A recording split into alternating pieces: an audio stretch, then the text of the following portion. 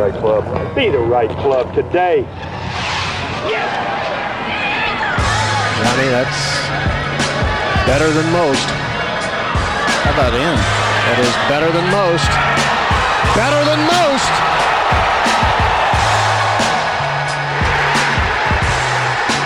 Expect anything different? Ladies and gentlemen, welcome back to the No Laying Up podcast. Recorded this episode with Will and Matt Courchene from Data Golf a couple weeks ago.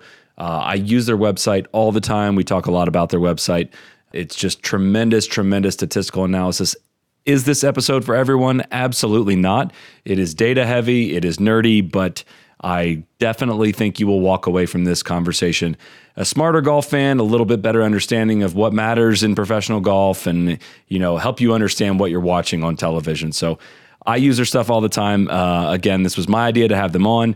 It is not a free ad. It's a very free ad, but it's not an ad for Data Golf. So I think you'll enjoy this conversation.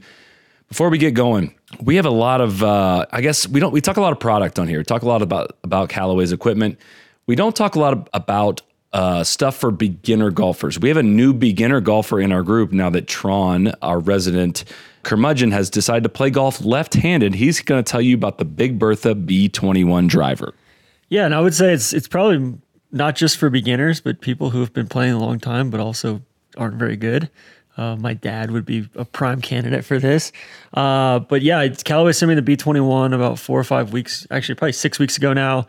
Been playing it. It is the slice killer. There's a ton of draw bias in it. Playing lefty, the big left miss has been a big issue for me.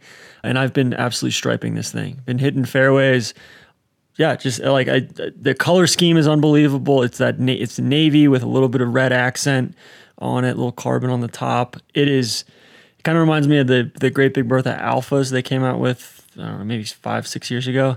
Really sharp colors and still has flash face and all that, but it is very forgiving. We're out in Oregon right now. It has helped me survive this trip.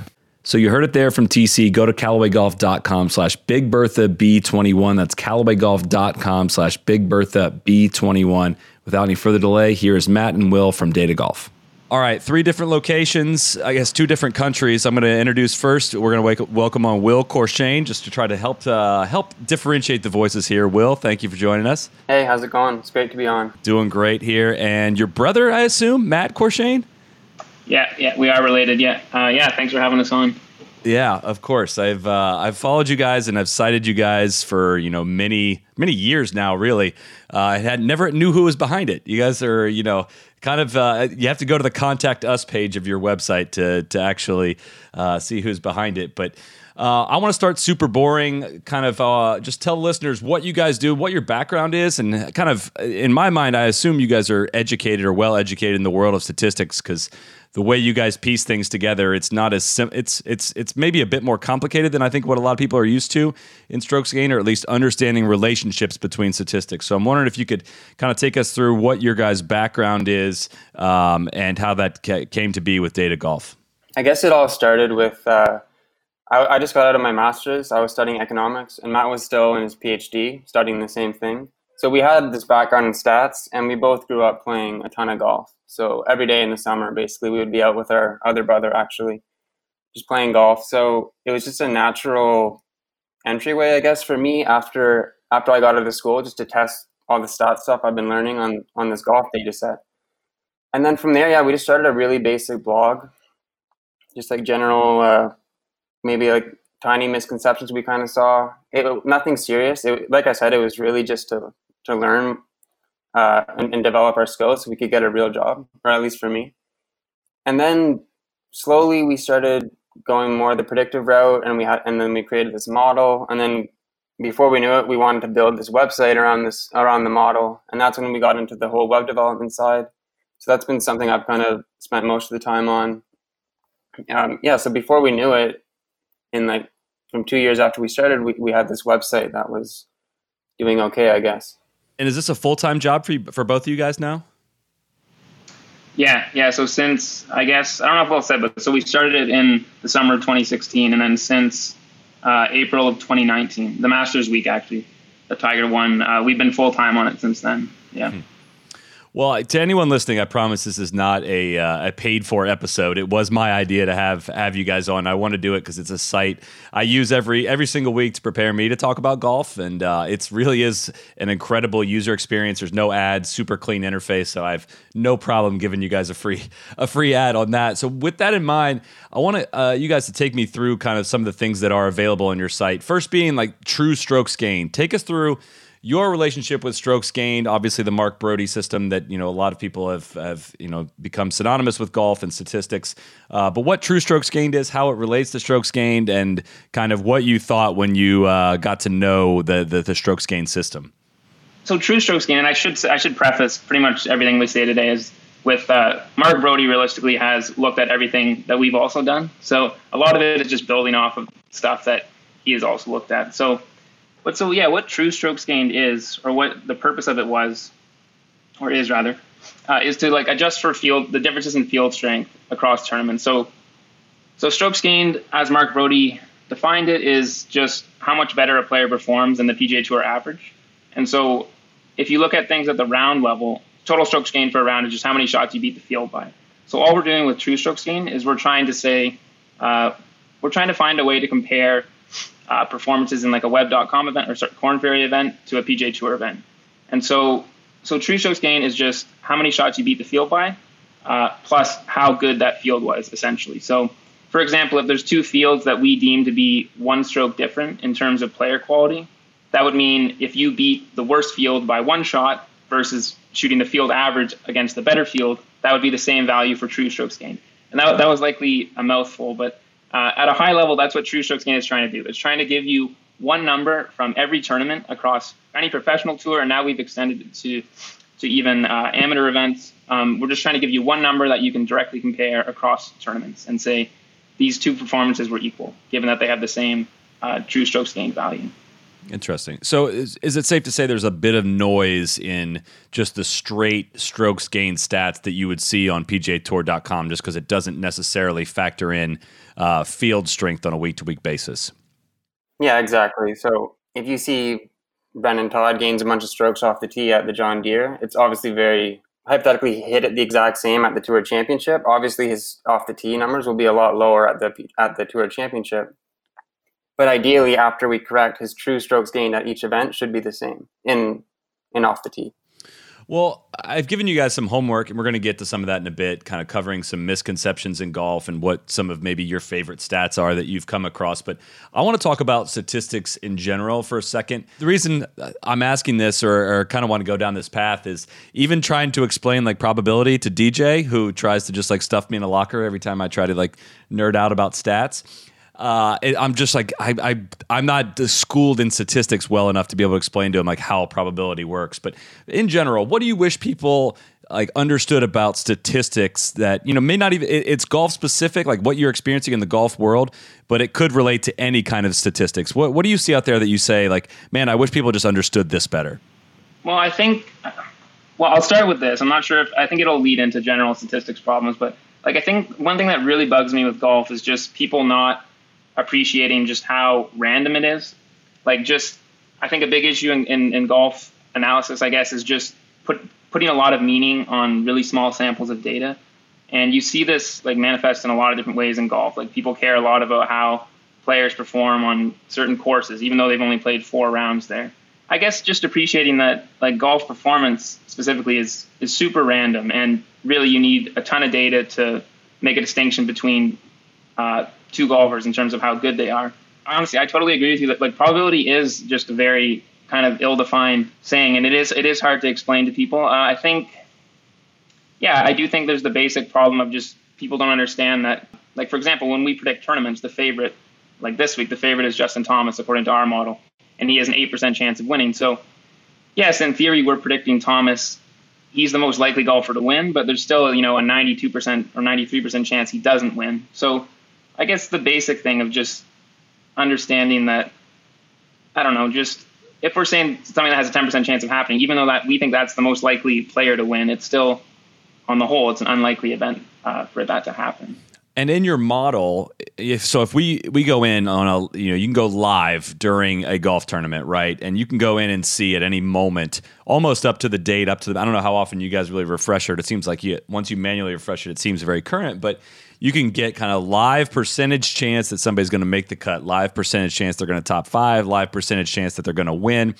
And built in with that is, I guess this is a question, is it the skill level of the player is built into that as well as the skill levels of the players around them? Can you kind of explain how you're able to kind of in a live way predict or kind of give the probability of somebody finishing a certain way in a tournament? Yeah, what you said is right. We're taking into account the skill level of every player in the tournament. And like when we say skill level, so skill level to us, that just means what we expect a player to shoot going forward. And how we come up with that number is mainly, like I just said, like golf is super random. So it's mainly based off of pretty historical data, like the last 2 years, let's say, weighted recent performances weighted more. And so once the live model gets rolling, we have our skill estimates for each golfer. So from that, we can say how likely each player is to make a birdie or a bogey or a par on each hole. And that also needs to take into account how hard the holes are as well. But then I think this is probably another misconception, like once the tournament starts going, it's not like we're updating Rory's, like if Rory bogeys the first 2 holes. So pre-tournament, Rory would have been super highly rated. If he bogeys the first 2 holes, we don't make a big adjustment to his skill level. It's still, just because golf is very random. So it's like a slight tweak downwards where maybe adjust his ability down a bit, but not too much. So the main thing that's updating live is just the leaderboard is changing. The golf course conditions are becoming known to us, because at the start of the day, we don't really know how the course is playing. We just base it off historical stuff. So it's mostly, the big swings are obviously just people making birdies and stuff like that. Yeah, and if somebody has an 80% probability of winning the tournament with 3 holes to play and they don't win it, it doesn't mean the model was wrong. It just meant that basically whatever happened was much, much, much less likely than the just, cruising to a finish would be likely. Yeah, exactly. Like, especially around the cut line, if we say there's an 80% chance the cut's going to be -1, like one guy making a putt can really change a lot. So, I mean, we've been in hot water a couple of times. People are, I guess they're just taking a swing at us a bit on Twitter, just saying like, your cut probability sucks. Like, what is this? And it's so hard because they're watching the tournament live. They see the course conditions, how they're changing.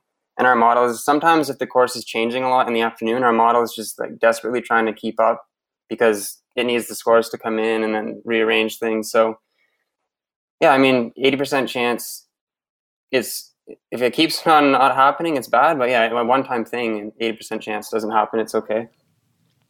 Well, all right, I've built you guys up a little bit. I've got to take you down a peg here because there's an article in your site that's titled "The Relationship Between Driving Distance and Performance on the PGA Tour." I've read it multiple times. I feel like you are doing your absolute best to dumb it down for someone like me. But I'll read one paragraph and be like, "Oh yeah, see, I'm right. Like driving distance is just way too important of a skill." And the next paragraph will be like, "Huh, maybe it's not." And then the next one I'm like, "Huh, is it?" So I imagine it's a very complicated discussion and argument, and that's there's a lot of data you put behind it. But I just want to know, is it something that's maybe easier to explain via podcast, kind of how the relationship between driving distance maybe has evolved in the last 20, 30 years, and is it trending a certain way, and what that all actually means? I think people hear a lot of the PGA Tour's a driving contest, and guys that bomb it or have just an advantage every single week. But what does your guys' research and data say about driving distance relationships? I mean, first off, I agree that article it's a pretty big slog to get through that. So I'm happy to hear you tried to go through it multiple times. It also there are conflicting conclusions, I think. So I was actually reading it earlier today to try and refresh myself on it. I think the main takeaway that I had from it was, so first, when people are asking the question, how important is driving distance and how has that changed over time? I'm interpreting that to mean how much of an advantage is it to be, say, in the 10th percentile of driving distance. So in the top 10% of guys on tour, how much of an advantage is that today versus 1983? And so that was the time period we looked at. And the thing that I was surprised by is it hasn't changed that much, I don't think. So we would basically look at, okay, if you're this much better than the average player at driving, what does that translate to in terms of strokes gained per round? And it did dip. So basically from the 83, it declined a bit down to 2004, which is when the strokes gained era started, at least the data collection part. And then it's risen up pretty drastically since then to, in total, be a bit higher than it was in 83. So distance to me has not changed that much, how much it impacts performance.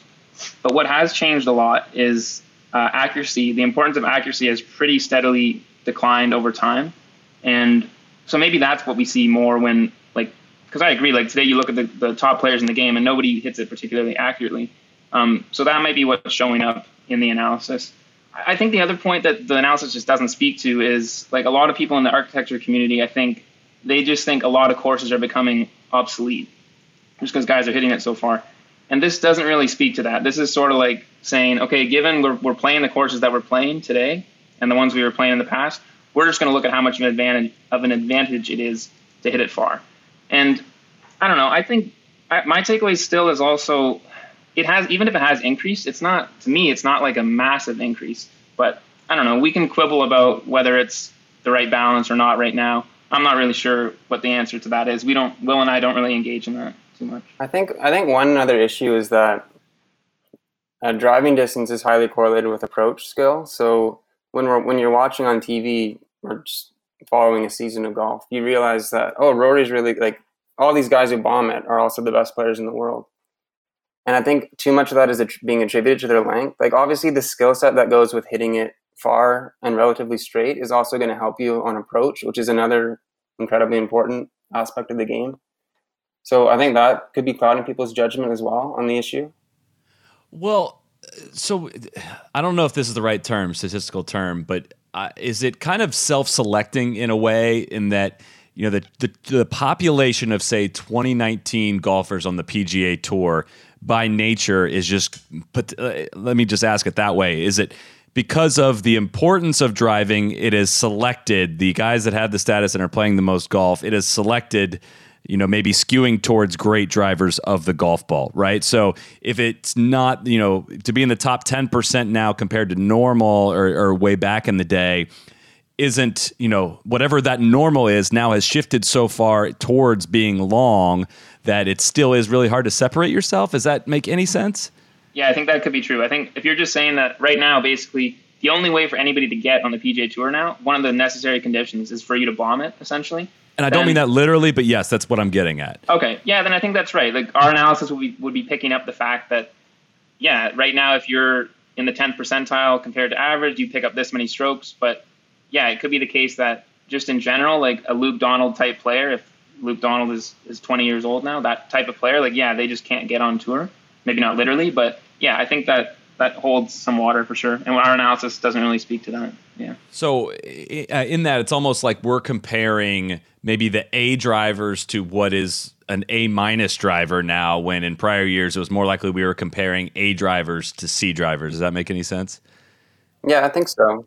Like, maybe you're saying, like, there was no group of DJ, Brooks, Rory, JT. All there was maybe one or two of those guys, and now there's a bunch of them, and that's just the addition of all these bombers has just threw some people off the back end who are probably not long drivers of the ball.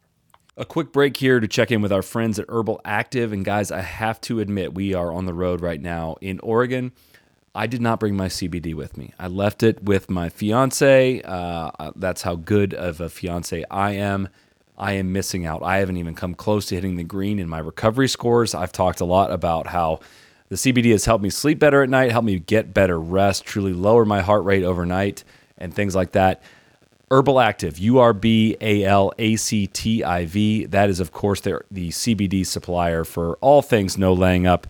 Go to their website, check out what the questions they have on their frequently asked questions, what the product is. A lot of people still don't understand what CBD is, how it helps you, all the things it can help you with, anxiety, joint pain, headaches, anything. Go read about it. Go understand why the water-based solution is much better for your body. And users can use promo code NLU20 at herbalactive.com to get 20% off all of your orders. URBALACTIV. That's Herbal Active. Use promo code NLU20 for all of your CBD needs at Herbal Active. Now let's get back to Matt and Will.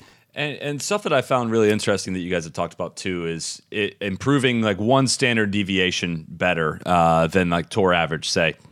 And I hadn't really thought of it this way, but asking the question of if you could improve from, by one standard deviation in any one category, be that strokes gained driving, strokes gained approach, around the green, or putting, what is, keeping all other variables constant, what is the category you would want to improve one standard deviation better of if you could just magically, wave a wand and say, I'm now one standard deviation better in this category? Yeah, so this is actually one of our misconceptions that we kind of wrote down. So yeah, and it's maybe not so much a misconception. So either off the tee or approach. So I think those categories have the greatest variance and skill differences across players. And it's pretty amazing that off the tee does, because obviously you only hit 13, 14 drives around, whereas you hit more approach shots than that. So on a per shot basis, off the tee is definitely the biggest category for skill differences. And yeah, the misconception we were kind of I'm alluding to is just how important putting is. So yeah, when you look at putting in the long term, there's just not that much difference between how players have putted for if you get 2 or 3 seasons of data, which is how much you need to really understand how good of a putter somebody is.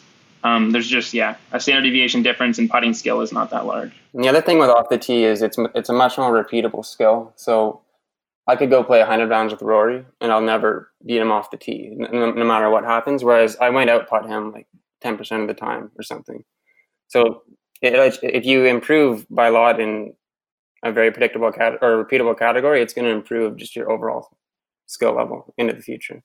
Well, before we bust through any more of these misconceptions, the homework I gave you guys was just kind of, and I try to do this whenever we have, stats related guys like Justin Ray on. I try not to put you too much on the spot of hey, entertain me with some misconceptions about stats and golf or whatnot. But I asked you to put together maybe 5 misconceptions. I think you just touched on one of them there, but I wonder if you can just kind of walk us through, if you had to pick, your top list of things that are hey, this is kind of not accurate. What are they?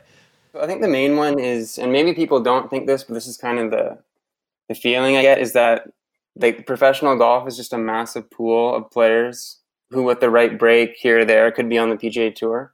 But with the true strokes gained concept that Matt was talking about at the start, we can see very clearly the skill differences between tours, and it's very significant. So the skill gap between the PGA Tour and the European Tour, for example, is on average 1 stroke per round, which is a lot. There's not a bunch of players kind of stuck on the lower tours who given the right chance, would do well on the PGA Tour. Generally speaking, they'll get through quite easily. And examples of that might be Aaron Wise, who just basically he did really well on the Corn Ferry Tour and just made his way up.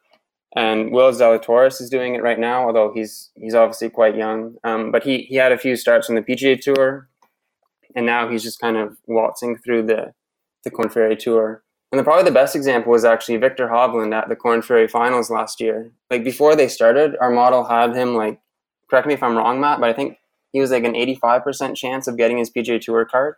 So he was just basically operating on another level from everyone else in that field.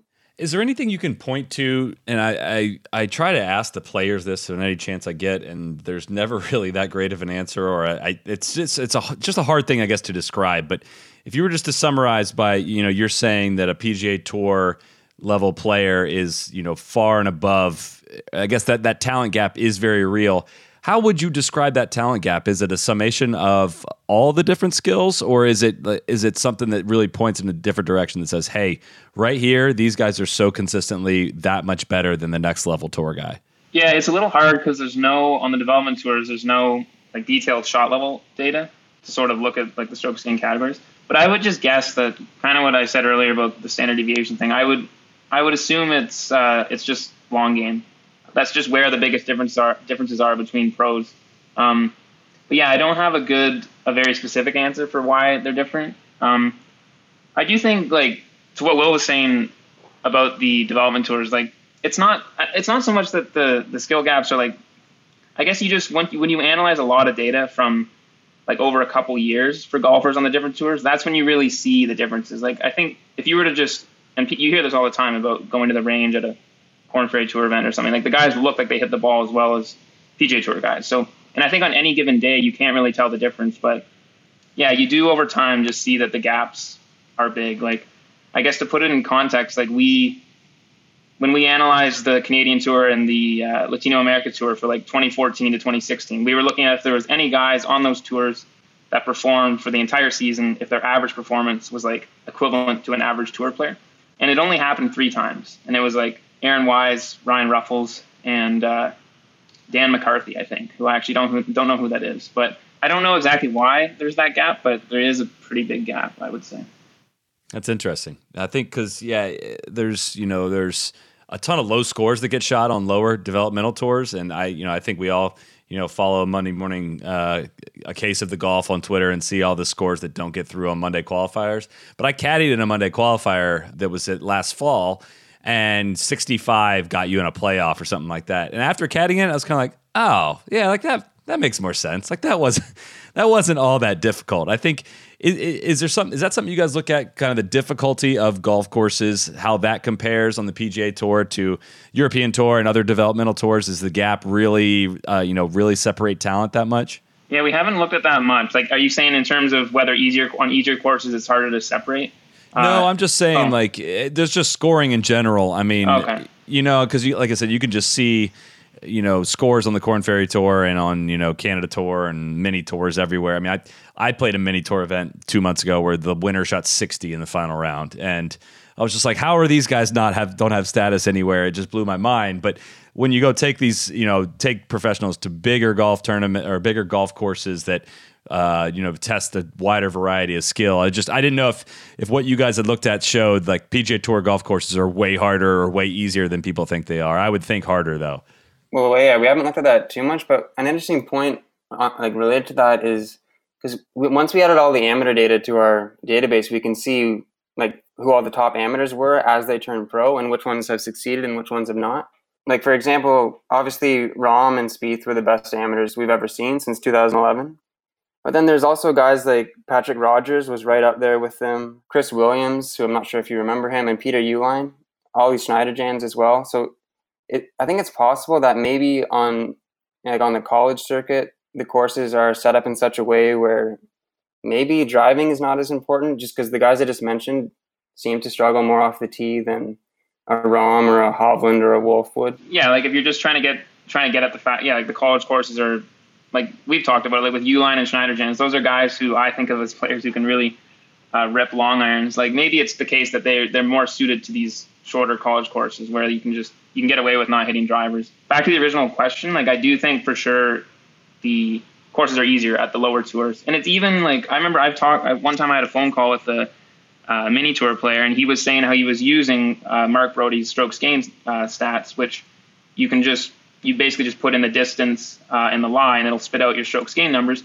And he was saying how his numbers were like he was pretty much playing like an average PGA Tour player. And I think so what's going on there is just that even like conditional on the distance of the course, it's obviously the case tour courses are just set up way harder. And so I think I wouldn't be surprised if the raw scoring average across tours is pretty similar. But then given that we know the player quality is different, it means that, the courses are just easier on the lower circuits. I feel like this is something I should know better than I do. And I feel like I, ask it maybe every 6 months how it actually works with strokes gained, and that it doesn't factor in. It is just basically your lie and your yardage, right? It doesn't factor in if you're short-sighted or if you're have a bad angle or behind a tree or anything like that. Is that can you explain, maybe that's a Brody question necessarily, I'm sure you guys understand it, but how exactly strokes gain works and whether, there is, if there is noise within it other than what we already talked about, what is it? Yeah, what you said is correct. It's only factoring in distance and lie. And so what it is basically Brody is estimated using ShotLink data from many years. It updates every year, I guess. Just how many shots from every location, where location is based off of distance and lie, so fairway, rough, native area, just how many strokes it takes a tour pro to hole out from there. And then strokes gained is just how many strokes it took you relative to that baseline. So yeah, and people have looked at this, and Brody has looked at this. I guess the reason it's just distance and lie is because, it's simpler there's like very few assumptions. Like once you start trying to make it more complicated and factoring in more things, you run into sample size issues, and it just gets more complicated. And it's also harder for fans to understand. So what you said is true. Like when you're short-sighted, your strokes gained are going to be like artificially lower just because it was a harder shot than what the function indicated.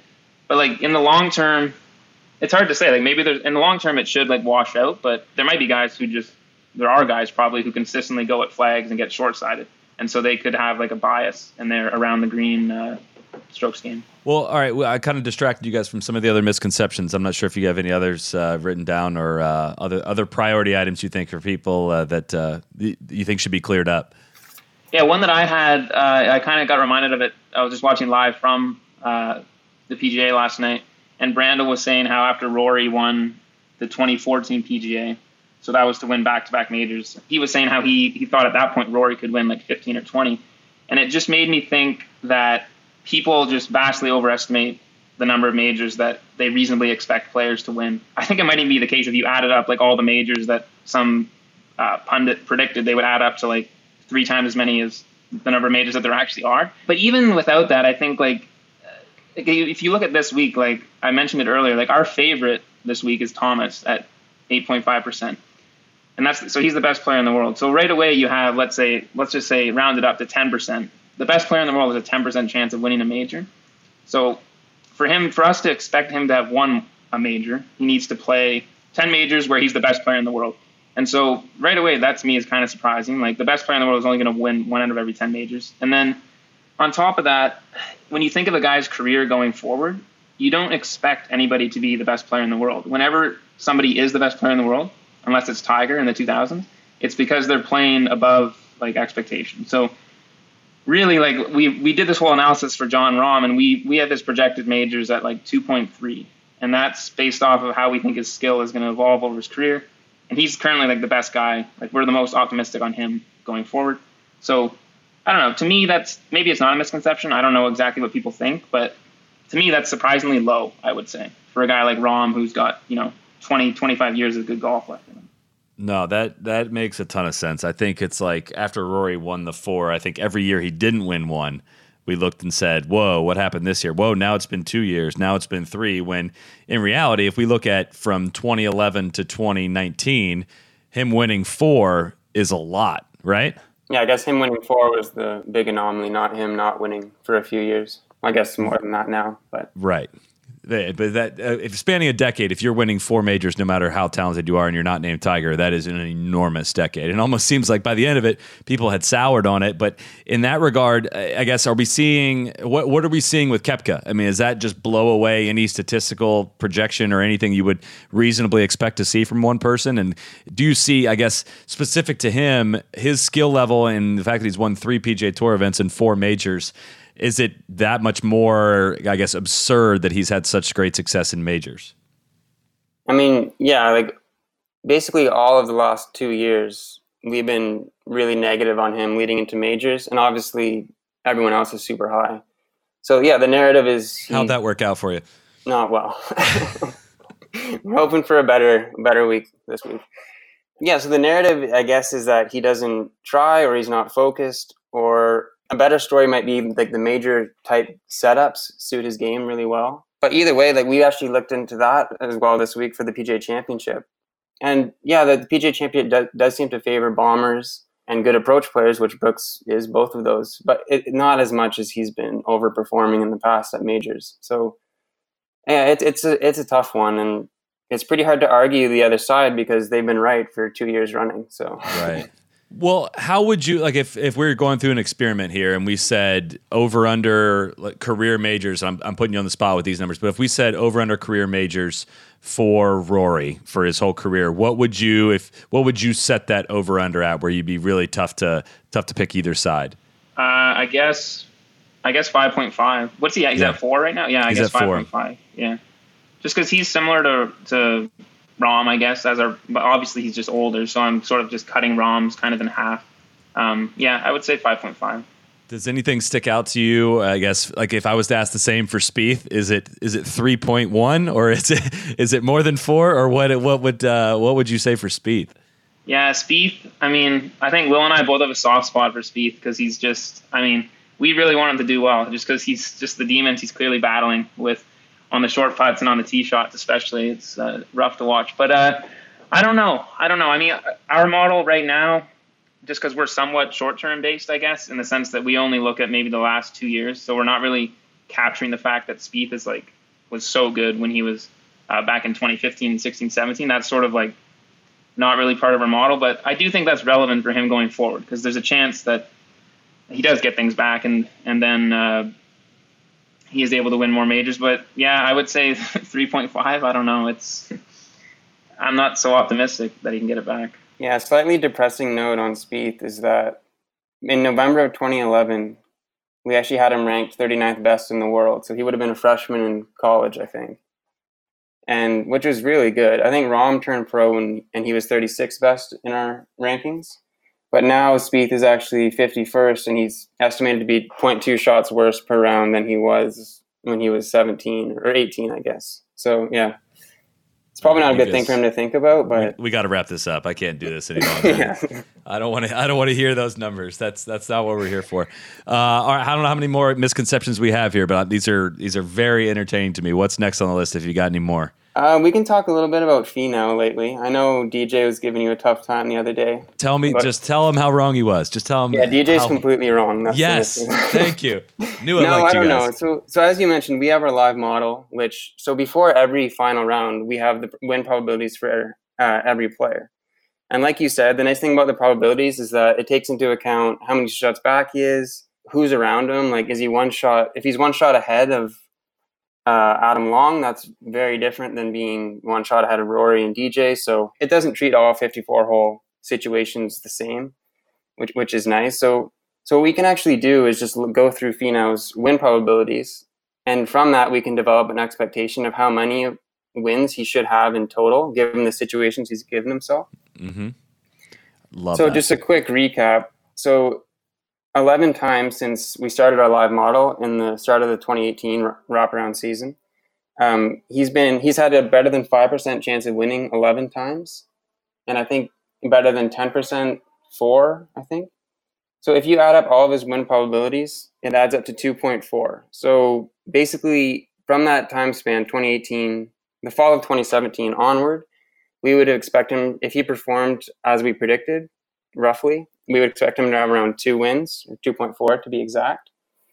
Some notable situations was he was 57% to win at the 2019 HSBC, and he played well that day, but Xander played unbelievably, and he ended up losing in a playoff. And then the Waste Management this season, he was 34% to win, and obviously Webb made those putts, I think, down the stretch. I mean, Finau didn't play great. He could have closed them out early, if I remember correctly, but I mean, I wouldn't say he choked or anything. So, I mean, those two events right there are about roughly 1 expected win. So, and he did win the Puerto Rico Open, so we got to give respect to that. But I guess he's won about 2 times less than we would have expected, which I guess you can take from that what you want. I guess it could serve both sides. Yeah, it's been a combination, I think, of not the best play. It's not like he's played flawless golf and just gotten robbed every time. But at the same time, we're talking about it's almost like a batting for a really good hitter in Major League Baseball to go. You're going to go through a slump every now and then just because every time you take the bat, the odds are still not in your favor that you're going to get a hit, and you can have a span of a decent period of time where you don't get a hit, and same for a really good player, a span of a period of time to not get a win. So I think that helps and hurts me at the same time. 2.4 expected wins. You would think that he would have gotten 1 out of it in the last 4 years, and the fact that he hasn't gotten 1 doesn't help me. But I would think it's not that outrageous that somebody could have an expected win during that time period of around 2.4, but still have 0 wins. Is that fair to say? I think so. I mean, to be fair, I only looked at Finau so far. We're actually going to create a page on our site where you can dig into this stuff. But another thing is that there's probably 60, 70 guys out on the PGA Tour who have legitimate chances of winning. So there's bound to be one person who seems to be getting the raw end of the deal, would be one argument for Finau. Just given that there's going to be some guys who win more than they should just due to playing well at certain times or luck in certain cases. And then there's going to be guys like Finau, I guess. But yeah, I mean, he's not doing himself many favors. I think that's fair to say. But we're not totally going to write him off. Yeah. All right. That's fair. I think that sums it up pretty well. Any more misconceptions, or are we running the list dry? I think the list is pretty much dry. I had all good rounds start with a bogey here, but that's just so ridiculous that I don't think anybody actually believes that. Is there some data in there? I mean, The only reasonable interpretation that I have to that statement is that on the 17 holes that follow the bogey, the player that made the bogey plays better than when he played the birdie. That's the only thing that makes sense. Clearly, if a guy bogeys the first hole, just that one stroke right there, he's not going to make that up, because I guess that's kind of related. I always used to, when we had the live model, and just following it right at the start of the event, I always used to be kind of stunned at how big the probability swings are after one hole for a player who makes a birdie. But you don't realize how important a shot is. Like, birdieing the first hole is essentially like starting the tournament as Justin Thomas versus starting the tournament as a guy who's one shot worse than Thomas, which is like the 40th ranked player in the field. So it does make a big difference. So that's why, that statement kind of just is dead on arrival. I get what you're saying, though. You're more likely to play the last 17 holes better if you make bogey on the first hole than if you birdie the first hole. I totally believe that. Yeah, so I don't think that's true. But that's a reason. It's possible. Like, when I actually looked at it, that's what I was looking at. And I don't think anything super interesting. But I didn't look too closely. So it could also just be like more relatable for an amateur, because bogeys are not that bad for like the average player. So like, whereas if a pro bogeys, it's pretty bad situation usually. Well, so as we're recording this PGA Championship week, it's going to come out in a couple of weeks, and we're going to be somewhat inching towards the Tour Championship. What do you think of how that tournament sets up from a probability standpoint? Like, was that a fun exercise for you guys to look into how that works? Staggering the fields, starting somebody at 10 under. And what do you think of kind of how all that has played out? Yeah, it was pretty intriguing. Like, when we were running the simulations to see how big the win probability was going to be for the leading guy, I think it was interesting. I can't really remember anything that really stuck out. Like, I kind of don't like it, ignoring the data for a second. I kind of just don't like it because it's no longer kind of a real tournament to me. Like, if Tiger had won the Tour Championship, I don't even know if there's an asterisk on that or what for his win totals. But yeah, it's a cool concept. And I think we ended up having, like, assuming all players were equal, the guy who starts in the lead had like a 30% win probability, whereas normally at the Tour Championship it would be like 7 or 8. So I think they did it pretty well. One of my favorite things on your guys' site, and probably the first place I go every week, is just looking at the course fit tool. I'm wondering if you could explain what that is. And, again, this is just looking at Harding Park for this week, which is in the rear view as people are listening to this, and seeing like Torrey Pines as being the most similar course. How do you guys come up with that? How do you chart out how a course fit tool and how it compares really to other golf courses? So it's all based just on which types of players perform well at each course. So essentially what we did is just before every tournament, we have an estimate of each golfer's skill in like 5 attributes, which are driving distance, driving accuracy, and then approach play around the green and putting. And then we just look using somewhat fancy statistical methods. We try and figure out which courses the guys who hit it above average distances play well at. And by play well, I mean play above the performance level that they have at all the other courses. And so when we say 2 courses are similar, like Torrey Pines and Harding Park, that just means that the players who tend to perform well at the 2 courses are often the same players. It doesn't necessarily mean, like, you can have totally different courses in style and all sorts of characteristics. That doesn't really matter. It's just about which players perform well at the course. And I should say for Harding Park, that is based off of just the one WGC event, which was back in 2005. But that being said, I do think a takeaway from that tool is that the main things that vary across courses, it seems, is the degree to which they favor driving distance and driving accuracy. Like, those seem to be the 2 traits that really vary. And I think that's intuitive. Like, we don't find that putting or around the green or approach is like that different across courses. There are some outliers, but usually it's distance and accuracy. And those things can be, in a single event of data, you can learn some stuff about that. Yeah, just hovering over some of the courses there, it shows that basically it's very incremental, but Augusta National is a golf course that favors, I guess, putting is more important based on the words you just said there at Augusta National than it is an average course, but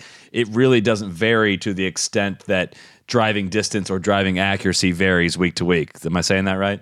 Yeah, like if you look at, I think Augusta might be the most extreme course for putting, and it's still not that extreme. Whereas if you look at El Camaleon, it's the most extreme, I think, in any characteristic, and it's extreme in driving accuracy, the degree to which it favors it. And it would dwarf the putting discrepancy from at Augusta. I think it makes sense. It's partly just because putting is super random. So like you need more data to understand whether or not a course favors putting. And we only have 10 years of data, let's say, for most of these courses. So that's part of the issue. Well, I'm not used to saying this, in August, but the Masters is coming up here in a few months. And I'm wondering what you guys, what are your, I guess, if you were to teach someone something about Augusta that you've learned over the years, I know you guys have done some analysis on, experience at Augusta, what that means and what the holes are that, end up being the biggest variances or the biggest, most important holes, I guess.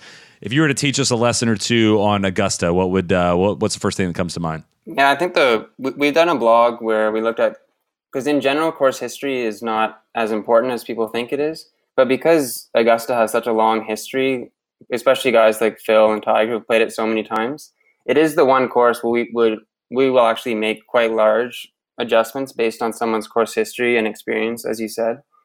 We also did do to see which holes separate players the most. Do you remember them specifically, Matt? I know one of them changed a lot after they redid it. I think hole 7 maybe.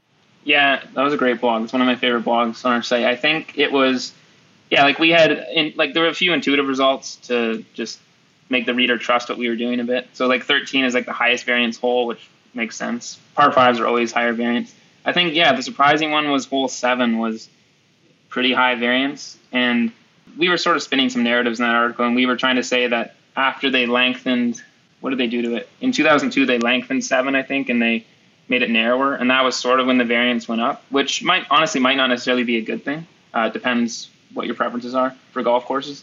And 15 was another hole where they, at some point, I think they narrowed the fairway or something. I think the trees on the left came in more.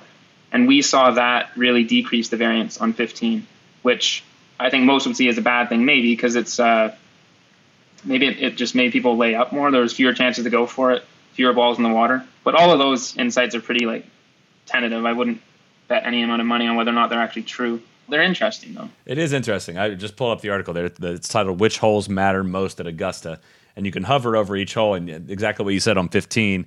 I know they planted trees and they moved the tees back in some sequence of events between 99 and 2006. And right around 99, you can just see right there that the variance of that scoring on that hole dipped greatly, which it's still the span from 83 to 2017. It's the second most variance with 13, but 13 looks a lot more, kind of more steady, and 15 has clearly dipped. That's very interesting.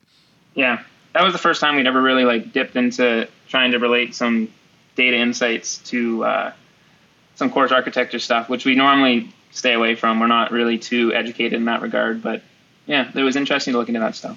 I know you mentioned some of this earlier, just about course history and being predictive, just kind of being a misconception. You can look at you play 4 rounds there and people think you're great at a certain golf course.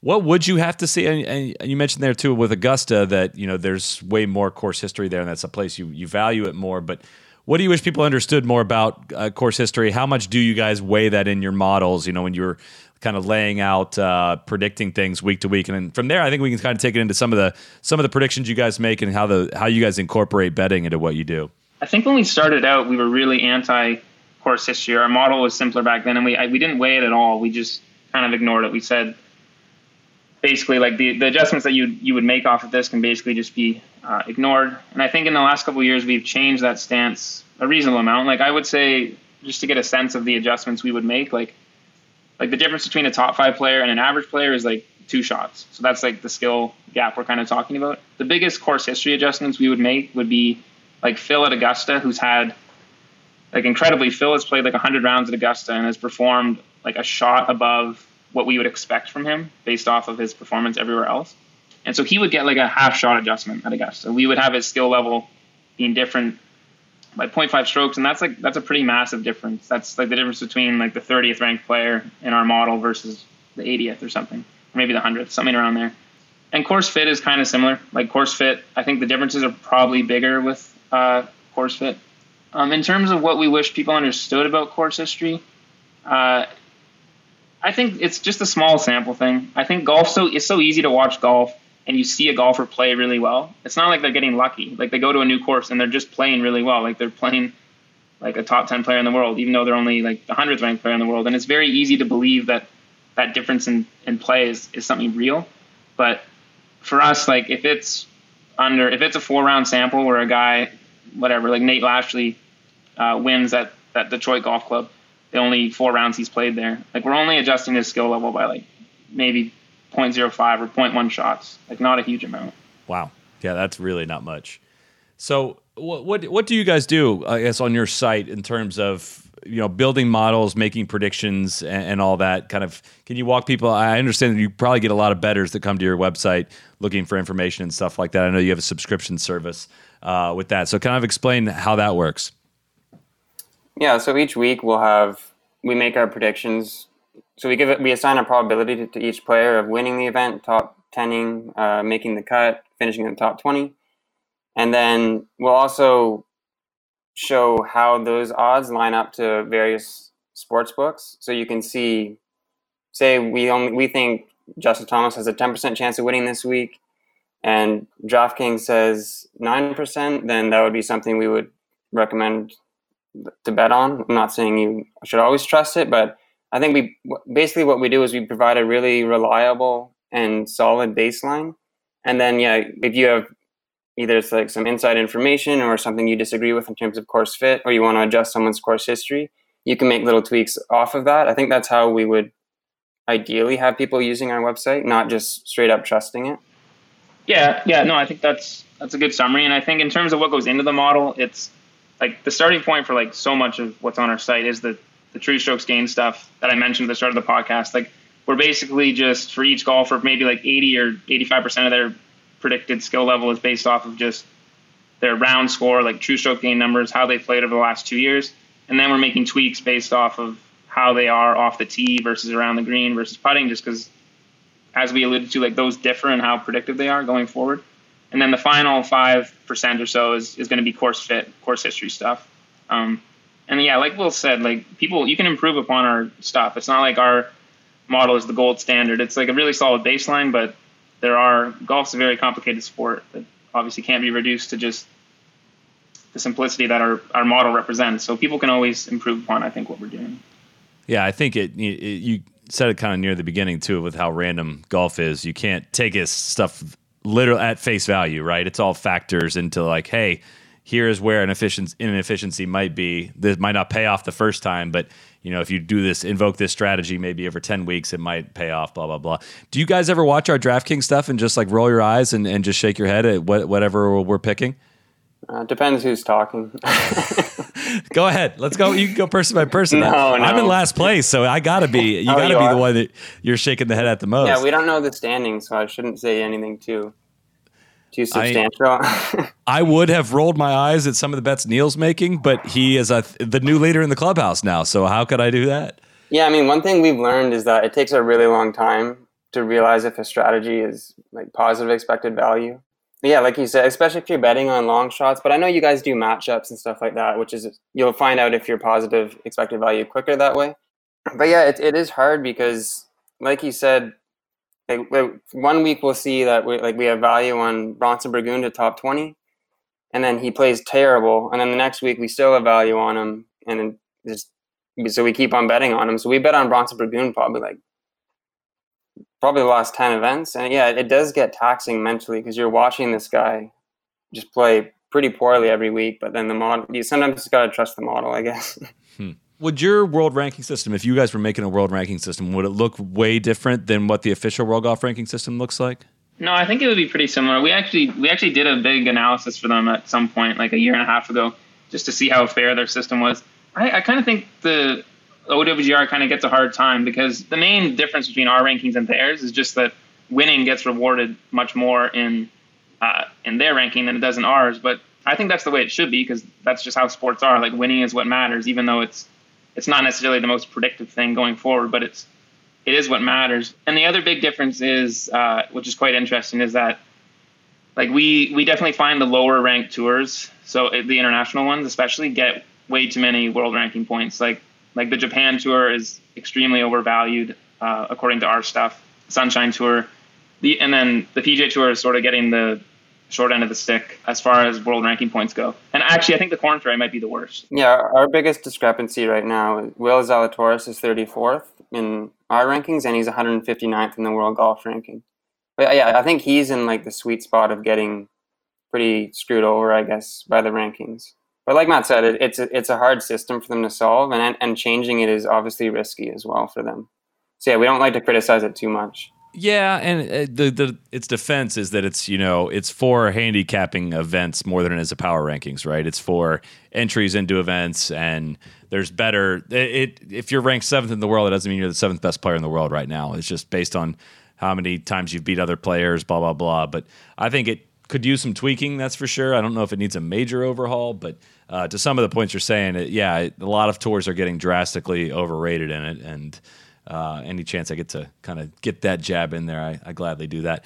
I kind of asked you guys if you had any accumulation of some of your favorite stats you've come across. I don't know if you guys have anything specific, but as a stats nerd, appreciator of stats, I should say, I'm wondering if you have any you could share with us. I have a good one about Ricky. So, because Ricky, I feel like, has been getting a bit of a hard time lately. So Ricky's made, I think, 250 starts on the PGA Tour, and he has 112 top 20s. And through 250 starts, Phil Mickelson had 114 top 20s. So we have graphs on our site that show people's career trajectories. And Ricky, in terms of top 20s, is exactly tracking Phil's career trajectory. Which, okay, of course, if you did this with wins, Ricky is getting crushed by Phil. But I was like blown away by this, that his career trajectory is pretty much the same as Phil's. And I mean, the amazing thing about Phil's trajectory, though, is that it just continues for like 35 years. Somehow Phil hasn't stopped getting top 20. The rate at which he gets top 20 just hasn't stopped somehow, even though he's 50. I don't know how much longer it's going to continue. So that for me is, we're generally not guys who have like stats in that respect. I think just these catchy, interesting one-liners. But I don't know. To me, it made me think Ricky's pretty underrated. Well, how do you connect the dots there then for somebody that is constantly top 20, top 10, and to a lesser extent Finale, that hasn't won as much as people maybe think they should have? How do you I don't know how to explain those players, basically. It's like, yeah, they're really good. They just are not very good at beating everyone in a particular week. Is there any way that you guys, I guess, anyone else that sticks out that comes to mind aside from those guys, and how do you explain those kinds of players? Yeah, like Charles Howell III is a more extreme example. Like, that guy has been a solid player for so long, and yet he literally, there's 0% chance he wins a major. And it's, I don't know. We can't really explain it, I don't think. It's something we should look into. Or Will was mentioning that page we're working on with Pressure. We're going to do some player-specific stuff there, so maybe some interesting things would come out of that. But I don't know. For a guy like Ricky, I think you have to start assuming that he just does not play as well on Sundays as other guys. I think that obviously that's been true like so far, but I think it'll probably continue going forward. It is something real, I think. Well, it's interesting because Ricky, like when you think of him, like no big choking moments come to mind. He just kind of fades. Like he's up there and then he'll just bleed out for like a few holes and then he's dropped from the telecast kind of. And then there's other guys like who have more of a reputation for choking. And yeah, I don't know. It is also one of those things, again, where you got to remember there's all these PGA Tour players. Someone's bound to win less than they should be winning. But then it is really hard to defend a case like Ricky's, where it's just like, yeah, he's just not winning anywhere near as much as he should be given the positions he's been in and just how good he is in general. Yeah. How do you do that on your site? How do you compare like Ricky projection versus Phil or something like that? Yeah, it's pretty hidden because it's a really old webpage that we don't like. It's under interactives and then more interactives and then career evolutions. Oh, I gotcha. Okay. Yeah, it's actually a pretty sweet page. When we first came out with it, we thought, I mean, Will and I always have this thought, but whenever we produce some new content, we think it's going to really go viral, but it doesn't usually ever happen. But this one, actually, the one that did, though, was our career money evolution. That one went pretty viral. Yeah, every time I go onto here, I get like kind of down a wormhole and lost, and I just think, all right, I got to come back to this, and I go away for a while, then I come back again, and I'm like, oh my God, I forgot how in-depth all this was. Now I see this exact line that you're drawing here between even top 5 finishes between Phil and Ricky being almost perfectly in line up to 200 career starts. Ricky's kind of fallen off a little bit since then, but whoa, that's kind of jarring. There's also probably not a better plot to show how good Tiger is than this one. He's just, everything about him was just at another level. Although Rahm actually started his career with pretty similar top 20 and top 5 rates, but I don't think anyone will ever touch Tiger's win record. That's for sure. Yeah, gosh, and just hearing you guys talk about Rahm, bring him up a couple times, it sounds like you guys appreciate him more than most people probably do. Yeah, we've been saying he's super underrated for a while. Just to start his career, he just right away he was a top 5 player in the world. Like Will said earlier, he was 34th, I guess, when he turned pro. When he was ending his amateur career, he was 34th in the world according to our stuff. And he's so solid. The reason I think we're all so high on him is just he does it through like off the tee and approach stuff, which is just, I don't know, distance doesn't really go anywhere. So it should be pretty reliable going forward. Yeah, and we do career projections too. And I think when we did them, we only update them once a year. He was our number 1 guy for our 5-year projection at the end of last year. What, any more stats that you guys have ready for us? Yeah, I have one Tiger stat. So in 2007 and 2008, and 2008 was an abbreviated season for Tiger, he was his skill level according to our model in strokes gained approach was +2, which, as I mentioned earlier, +2 is that's sort of our benchmark for a top 5 player in the world. So insanely, what Tiger was doing was gaining enough strokes just off approach shots to be a top 5 player in the world. So if he was just gaining nothing anywhere else, he would have been a top 5 player in the world just due to that. And just another reference point, like right now, Justin Thomas is our best approach player, and he's at +1 strokes gained per round. So that's a pretty jarring Tiger stat, just how good his approach game was. I think we could do a whole pod probably just on straight Tiger stats. But last one, I'll let you guys out of here on this. If listeners can take away anything we've talked about or anything you guys have come across in stats and take it home for their own game personally, what would you say that would be? Probably just that golf is really random. So when you go out tomorrow and shoot 90, don't worry about it too much. You'll probably come back and shoot your average the next day.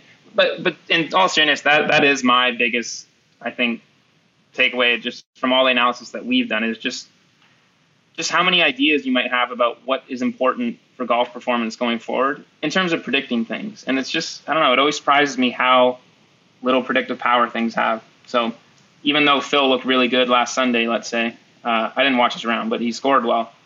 It may have very little bearing on what he's going to do going forward. So that would kind of be my takeaway. Yeah, I was going to say something similar. Just don't get too high, don't get too low. You're going to go back to your baseline. Yep, that makes sense. Well, I'm going to let you guys go because I'm going to go play around with this PGA Tour Career Evolutions website here for the next couple hours, I have a feeling. So really appreciate everything you guys do. Again, it's datagolf.com if you guys want to check them out. Appreciate you guys coming on, sharing some insights with the folks as well. Yeah, thanks a lot for having us. Be the right club. Be the right club today. Johnny, that's better than most. How about in? That is better than most. Better than most.